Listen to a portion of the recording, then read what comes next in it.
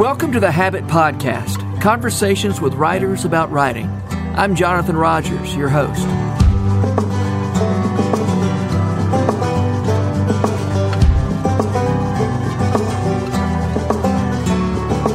Meredith McDaniel is a writer and a licensed professional counselor. She just published her first book, In Want and Plenty, Waking Up to God's Provision in a Land of Longing. Emily P. Freeman has said of her, "Every generation needs kind companions who will teach us how to live, how to relate, and how to remember.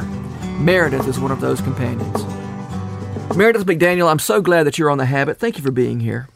Thanks for having me, Jonathan. Happy to be here. So you, besides being a writer, are a counselor. I am. I've been in practice for about 10 years. And I'm always interested in the connection between counseling and writing. I did a one-day writing seminar with a group of counselors once, and it was like, I think it was the best live writing seminar I've ever done. They were just so they totally got it. They were so ready to be engaged in what I was doing. I really, I had a feeling it was going to be good, but it was actually better than I thought it could be. And I just realized, stories they're your stock in trade as a counselor. They are. I can see that being a fascinating webinar or in real life situation because, wow, yeah. Well, for one thing, they totally understood the idea that the mere act of telling the story, quite apart from any kind of, I guess what I should say is what they understood was you can just tell the facts of a story and the emotional impact comes out just in the facts, even if you don't talk about the emotion. And sometimes the emotion comes out even more if you're not talking about the emotion, but you're talking about the concrete facts of the situation. It's so true. There's a lot going on in the room when you're sitting with a person eye to eye, which is a rare thing these days. Is it really? Well, I'm saying in life in general, in our culture, got you. Right? Yeah. Because there's such a separation, I think, with all the internet and our busyness, our pace of life, like to sit with a person and look eye to eye is a rare gift these days, I think. Yeah. So tell me about the connections between writing stories or let's just say writing and being a counselor. What have you learned from counseling that impacted your writing? That's a very big question, I realize. Sure. I love it, though. I think they both inform each other. So it makes me think one of my favorite professors at Gordon Conwell here in Charlotte said to me one time that longevity in the field of mental health and counseling is variety. And that really stuck with me because counseling has opened up kind of a wide field for me to kind of navigate and cultivate. And part of that has been writing. So when I first started interning, years ago when I was in my master's program, I started sitting with people. I could not wait to get home to write and just process everything. And of course, early on, I didn't know you weren't supposed to do that in your process notes, that you were just supposed to kind of write vague summaries because that's kind of a permanent record, for 7+ years. And so I realized, oh, wow, I need an additional journal to be able to process the stories that I'm hearing of loss and diagnoses and just day-to-day life that people are trying to carry and battle and struggle through. And so that's kind of how, honestly, I feel like writing for me started beyond just my own personal journal. And that has now informed my writing today. Wait a minute. So just to clarify, there are some notes you're supposed to take that you're required to take. Yes. But they need to be a little bit not too detailed. Right. They don't need to be everything I'm thinking. They just need to be facts. So, but I still, I think that awakens something in me as far as a writer to know that, wow, I have a lot more to think about on this topic than just the facts. I need to analyze this. I need to think what I think about myself in relation to this and people and God and the world. And I didn't have enough space in my little folder to do that. Wow. Okay. So, in your book, In Want and Plenty, tell some of the stories from counseling, but in a composite way, in ways that don't violate people's privacy. Exactly. So when I first wrote my book proposal and sent it in to my publisher, their initial response was, we love the concept. We're very interested. However, you're getting kind of lost in your details and your story, which is a novice mistake, right? Mm-hmm. We write out of our own kind of struggle and our details, and people care about that. But what they really care about is how they relate and how they can see themselves in your story and in the kind of grander narrative. And so I decided that I was going to use these composite stories, which is basically just a blending of my counseling clients, people in my life that we've worked with ministry, and even some friends and family. And it was a really creative exercise for me because I wanted to be able to envision the person that I had been sitting with, down to what they were wearing and the color of their hair and their eyes. And, but I was having to kind of blend them together. So there's a little disclaimer at the beginning of my book on the copyright page that says, we have used composite stories so that we would not reveal people's identities. Mm-hmm. And I loved doing it. I think it stretched a different muscle in my writing for me.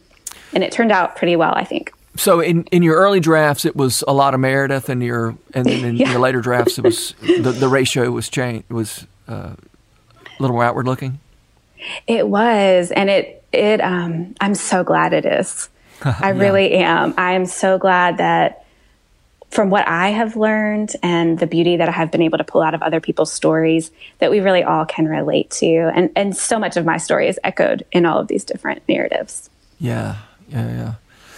That reminds me of something that James K. Smith, he was on an episode of this podcast a while back, and we talked about something that I found very interesting, and I bet you have some things to say about it. And that is the idea that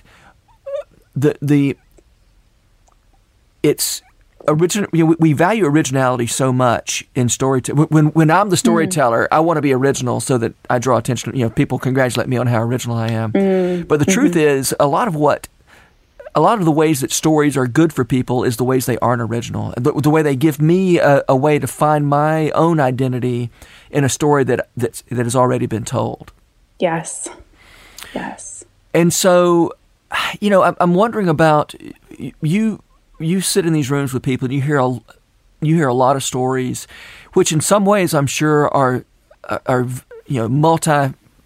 very multifaceted, very multifarious, and yet in other ways I'm sure you're hearing the same story over and over again. Is that fair to say? It's such a good point. It is. And doesn't that just point to the abundance of our Creator, right? Mm-hmm. There's this common thread of our human struggle and longing and ache in this broken world. And yet it's playing out in so many different ways in people's different circumstances, their personality types, their backstory. Mm-hmm. It's really fascinating to watch it unfold. Yeah. And so, in your composite stories that you told in your book, what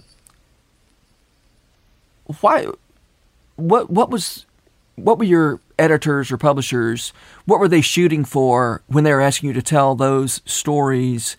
What I just want to hear about the purpose of the stories and Sure. why you didn't just sort of talk about the general principles. Yeah, well, I think my goal was really I wanted anybody who picks up this book to be able to hunt for the manna or provision in their life, kind of just like the Israelites did back in the day. Mm-hmm. We still are able to do that today in our own life, modern day. And so I wanted to show that visually and through storytelling in all of my different counseling client composite stories, because I wanted anyone to be able to latch onto something. So we kind of hit all the hot topics, everything from pornography to suicide to eating disorders to marital struggles to anxiety, depression. I mean, you name it, it's pretty much tucked in there somehow. And I do hear all these different kind of expressions of mental health on a daily basis. But like you said earlier, there is that common thread. And so I wanted people to be able to relate to something personally in their own life. How they could see their story in these other stories that I shared. You've used the word processing a couple of times. Yeah. To tell you the truth, that's a word I've never quite understood what it means. And I know it's connected with storytelling Could you talk about that a little bit? What do you mean when you say processing, and what does it have to do with storytelling? I love that you highlighted that, because I use that word a lot. I think when I started going to counseling myself in college, which I tell everybody as soon as they come into my office, hey, you're not sitting with somebody who's got it all figured out. You're sitting with somebody who has their own counselor, who needs to kind of process with God. And so when I use that word again, process, it basically just means like being honest with yourself and with God and with others about your story. And you can do that in a lot of different ways. For me, a lot of times it's through journaling or writing. For others, it's in kind of one-on-one conversation, or it's even through reading. I mean, whenever I read, I don't know about you, but I slowly digest. So I'll read a few pages and then I sort of look up and I look out the window and I need to ponder for a few minutes. And that is a way for me to process what is going on in my body and my soul. What am I feeling? What am I thinking? What am I resisting? It's just asking a lot of really honest questions of yourself and bringing that into more full self-awareness. You said asking questions, does it require answering those questions? Oh, not for me. I feel like the longer that I live and sit with people, the more questions I have, and the more I realize this is not a formula, this life that we live in. It is quite mysterious, and we're kind of along for the ride to get little glimpses into what is to come, and we can't understand it all. We just can't. We have to hold that space for people and for ourselves. Yeah. So you are, besides being a counselor, you're a mother. How do you work in time to write? What is your habit? Yes. Well, early mornings are the greatest gift. I am not a night owl. I wish I was. That would be awesome. But I just have to set my alarm earlier. I have to make sure I get to bed earlier than I would maybe want to, so that I will be refreshed and ready in the morning before my kids even get up. It has to involve a candle, and it has to involve some music to kind of give me an entry point. I do utilize Julia Cameron's morning pages. I go through seasons. Like sometimes I do it pretty regularly. Then I just don't need it for a little while. I just need to kind of sit and simmer. But I have to kind of brain dump or clear the cobwebs, I think, like she says, every morning. And then I can write with more of a focus or, I guess, agenda and direction. But first I have to get kind of all the clutter cleared out of my heart and soul before I can kind of pour out the rest on the page. And I try to be really present with my kids in the afternoon, and that is an ongoing struggle, especially getting ready to release a book. But I try to get all my work done while they're at school. And I would love to homeschool, but that is something that I'm having to sacrifice right now because I need that focus time, at least in this season, to be able to do some writing and some counseling while they are gone. And then when they get home, I try to, I put out paper and watercolor stuff on our table. Sometimes it sounds very dreamy. It's not always. But sometimes it is. I can light a candle and we can all kind of do, I love Andrew's recent video about kind of putting instruments and art supplies just magically appearing in your house, and then your kids kind of latching onto that concept Andrew naturally. Peterson. So yes, in his most recent book, Adorning the Dark, which I adore. Yeah, it's a great book, isn't it? It is. Okay. Music is part of your process? Oh man, it's essential, Jonathan. Really? Yes. I've always loved music. My dad was a DJ. It was kind of funny growing up. Saturday mornings were like, let's run errands and go to the bookstore and go to the music store and blare music and sing in the car. Oh, wow. It's one of my sweetest memories. And so that has stuck with me. And like I said, to entry me as an entry point into writing, I pull up my playlist on Spotify and it just gets me going. It wakes me up. And is this music with lyrics or without lyrics? Both. Yeah. I think I usually start with lyrics, and then as I get into writing, I will have more instrumental. But I'm just blown away by the music that people are putting out into the world, like friends of mine, and definitely within the Rabbit Room circle. And it's just full of such depth and really informs my writing too. So, yeah, I sometimes I think I should play some music while I try to write, and then I do, and and I start listening to music and stop writing. Yes. It for me, it creates a dissonance that I just can't. It just, like when I then turn the music off, I think, oh, that's such a relief to have that music off, even when I'm enjoying the music. Yeah, well, I if I'm understand trying that to write. too. Yeah, I mean, it's an ebb and flow for me. Like, I need it on the front end. I need it sometimes during. And then you're right. Like, sometimes I have to really put my head down, turn it off, have the silence, and just kind of let it all come out. So, yeah, it's both. Yeah. Although I definitely agree that there's a lot of music I hear that makes me want to then go make something. Yes. When I see, yes. Especially, as you said, when it's a friend's music, that makes a big difference to me for whatever reason. That I know the heart this came out of, and therefore I want to go. I'm going to go try to do something, put something beautiful into the world too. Well, and I'll tell you, I feel like God whispers like His provision and truth over me through a lot of my friends' music. Like one of my friends from church, they have this band called You, Me, and the Bread, and they have a song about just giving and generosity. And there's this one line that says, "Because you're generous, I live in plenty."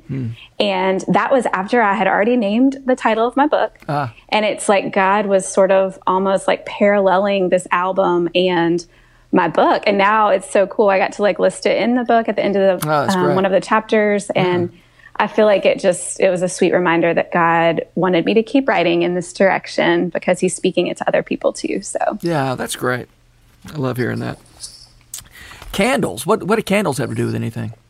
Oh my gosh. So the one that I have right now that I just lit for our podcast recording is so beautiful. It has like a spout on one side, and it's called it's like a paraffin wax candle. So you can pour the wax onto your hands after you're done burning the candle. Isn't that crazy? Which is not very good for writing. That would not work very well. But there's something soothing about it. This one's got lavender in it. It creates an atmosphere for me. And I know that can sound like a luxury. Like, I do like to have a good little setup when I write. And I don't always get to have that. But if I can, I'm a huge fan of it. Yeah. I'll take it. Yeah. I mean, I think it is so important. And this is I've only recently come to think this is important, but I really think it is, that you figure out what are the things that are going to signal to my whole self that it's time to write. Yes. And a candle isn't part of my process, but I totally understand it, right? Yeah, it kind of wakes up your senses for me. And it's a little liturgical moment for you. It's you saying, I'm not just a brain on a stick, but I have it's the whole of Meredith who's sitting in this room, not just your brain, but your body and your smeller and everything is sitting there. And I think there's a lot of wisdom in that. And so who knows? Maybe I'll get a candle. Maybe that's why I'm not getting my book written, because I don't have a candle. I'm going to send you a picture of this one. I think you need it in your life. And I was going to tell you just real quickly, like, I have to kind of usher the Spirit into the process, to use that word again.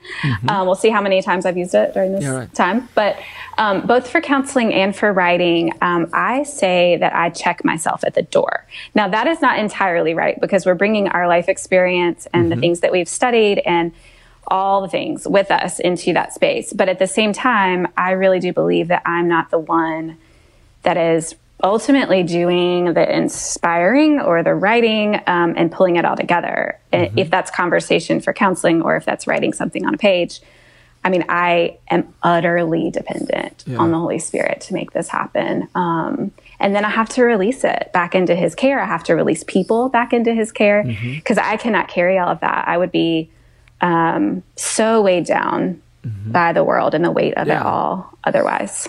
Yeah. That's an interesting, so checking yourself at the door when you're writing, I'm trying to process that, Meredith. Thank you for using my word. No, but because I'm thinking about have you ever seen that TED Talk that Elizabeth Gilbert does, where she talks about how people used to use the word genius and how they use the word genius now?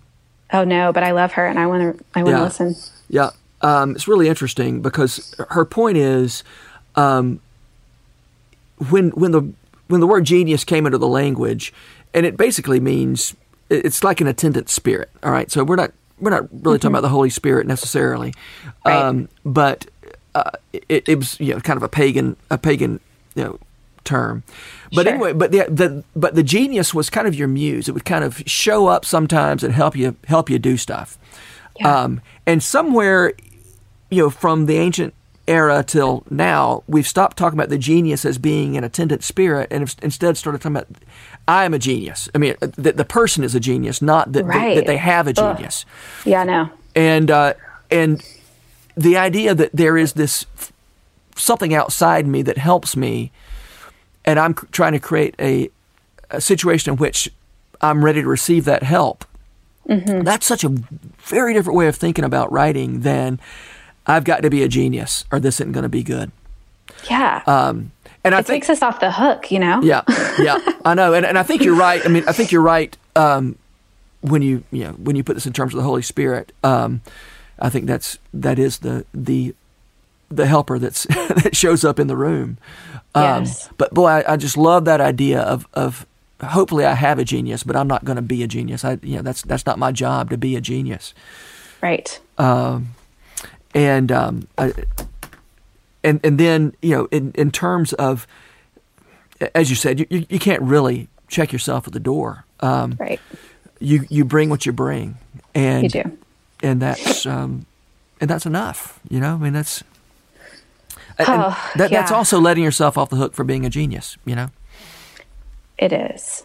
It really is. And there's a lot of freedom in that. I think we can crack under the pressure of believing that we're not enough and that we don't have enough. We don't have what we need to do the things that we think God's calling us into. And I love it when people say that phrase that he calls us and he equips us. He doesn't just kind of leave us out to dry. Mm-hmm. And that is so reassuring to me. Yeah. Yeah. And I have something I call the fondue pot principle, which is basically just the idea that, well, I shouldn't have even brought up the fondue pot because there's a whole story behind it. But the idea Sounds delicious. when you, well, I one time I needed a fondue pot, and so I put a call out on Facebook. Hey, anybody got a fondue pot? And somebody did have a fondue pot, which was great. Yeah.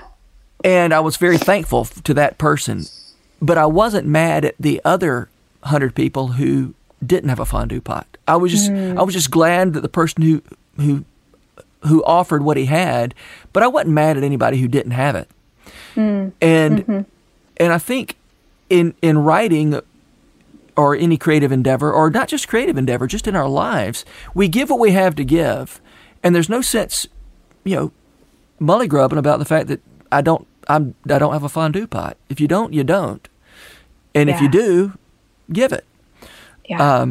And so, yes, I mean, it's important in so many ways to check yourself at the door, but also to bring what you have to bring, and say, here it is, world, and here it is, God. And it's an offering for sure. Yeah, and I think. Oh, go ahead. I was just going to say, there's somebody who needs what you're bringing, and it's okay that a lot of people don't need what you're bringing. Oh, that's such a good point. Yeah, what we write is not going to resonate with everyone. And I've thought about that a lot, and that's very humbling. And I think what we do on the back end of creating something is really important. We have to be really intentional. And for me, it's just been like a default that I have never felt more compelled to worship God than I have through writing a book, because I am so aware, like utterly aware, that I could not have completed this task without him and his strength. Like, life's been crazy. Of course, it got even crazier when I was doing it. And it is done because of him, not at all because of me. How do you know that? Gosh. Just practically, honestly, like every day, it just felt like there was too many things to fit in. We found mold in our crawl space right in the middle of me doing my final galley edits. Like, the provision of the book was the provision for the mold remediation. Like, just things like that where he really does go before us, and he has the aerial view. Like, he has seen me through in very tangible and intangible ways. through this process. And it all points back to him. It really does. So I just know it. I just know it in my spirit. Is that a good answer? Sure. Yeah. You had mentioned in a note that you sent me a mentor of yours who passed away. Yeah. Tell me about her. Well, her name was Bobby Campbell, and I always loved that her name was Bobby, that she went by Bobby. But I kind of just really clicked with her. We had similar personalities, kindred spirits when I first moved to town, so about 8 or 9 years ago. And she would just meet me for coffee, and we would talk about life. She was one of those people that held that space for me that I could ache and long and also find abundance at the same time. Which is doesn't make sense in our little brains, but have found it to be true. And we really, really both clicked with some of Ann Voskamp's writings with her 1,000 Gifts and Broken Way, and felt kindred spirit with her too, and just her way of writing and hunting for the gifts in our life. And I think that's very much informed this concept of hunting for the manna in our stories and in that grander story. And so, yeah, Bobby suddenly passed away with some type of, aneurysm stroke situation about 1.5 years ago. I don't know all the ins and outs of the medical parts, but she was here and then she wasn't. And I got to, sit in the ICU with her and read some Madeleine L'Engle and Ann Voskamp and some of her favorite verses, and believe that she heard every word I said. Felt like she was there with me. It was one of those thin places that we refer to where the veil has kind of been pulled back a little bit, and I felt God's presence with me there. And it's been hard to not have her to kind of go get coffee with throughout this editing process and to talk about the book together. And yet I feel like the legacy of all the conversations that we had and all the stories she told me before we got to that point of her passing away are still with me. And I ended up dedicating the book to her, and I have a C.S. Lewis quote in there that just means a lot to me about kind of our relationship and how we feel in the world. Yeah. So. What's the quote from C.S. Lewis? Yes, it is. I wanted to read it so I don't mess it up. Let's see. Okay. If we find ourselves with a desire that nothing this world can satisfy, the most probable explanation is that we were made for another world. And then right after that, I just say on the dedication page that this book is for anyone else, like Moses, who might also feel like an alien in this world. Yeah. Well, I love that insight that this feeling of being an alien that we all feel that's not evidence that life is meaningless. It's evidence that it's pointing us toward something else. And I feel like that's such an important part of the writer's job is to sort of put these little mile markers out there, these little signposts out there, which, as we were saying a minute ago, not all of them, not everybody resonates with every signpost, and that's all the more reason for more people to put the signposts out there. Yes. It really is. And to give an is. account of what we've seen. Yeah, we can't keep that to ourselves. Like, we have to. I say this at the end of the book too, like, we are called to be manna makers in this world. Like, we can be manna for other people can be manna for us, all ultimately pointing to our capital M manna in Jesus, who does provide what we need. And we get to, if we can see it, if we can just start to see it and wake up to it, even in the longing, it becomes this treasure hunt and this beautiful journey that we get to embark on between now and heaven. Yeah. And by manna, you just mean that sort of daily nourishment that keeps us going. Yes, and I just think it's uniquely tailored. I mean, something could happen in my life today that would mean so much to me, and I know it's right from the Lord. And it could happen to you, and it totally unfaze you, just like my candle. Yeah. Well, great. Well, okay. I always like to end these conversations with the question, who are the writers who make you want to write? Well, I know it sounds like a cop-out answer to say Andrew Peterson, but I will say Andrew Peterson and Madeleine L'Engle, and this is why. Okay. So when I walked into a bookstore recently, a couple years ago, I wanted to get my hands on everything Madeleine L'Engle. And I was like, can you tell me what section to find all of her books?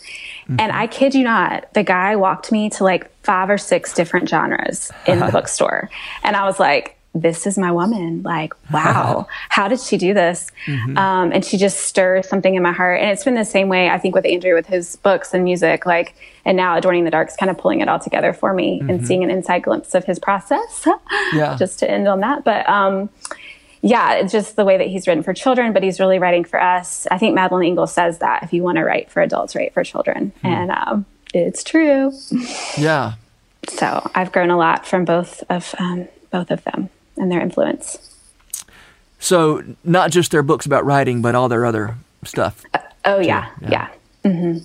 I want to hear just a little bit more about Madeleine L'Engle and what it is about her work that gets you, beyond the fact that she writes a lot of different genres. What is it that gets you going? I want to read you another quote. Let's see if I can find it. It's at the very end of my book, right before the epilogue.